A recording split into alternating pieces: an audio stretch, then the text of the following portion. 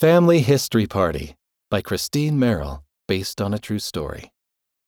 Sean and Jacob sat on the couch. Jacob was reading a big book.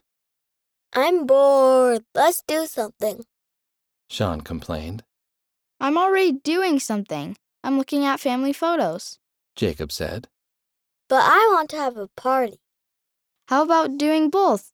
We could have a family history party. It sounds boring. Let's go. It will be fun. They gathered pillows and blankets and got together in the living room. Mom came in and said, "Should we make some popcorn?"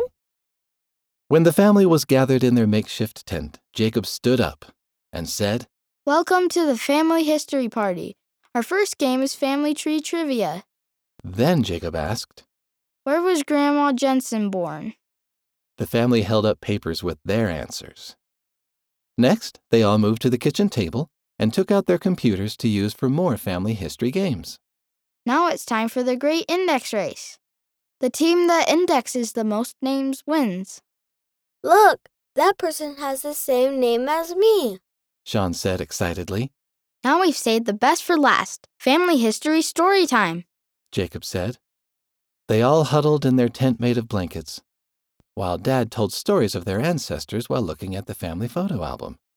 When my dad was little, his family lived on a ranch.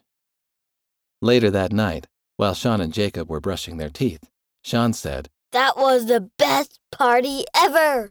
Let's do it again tomorrow.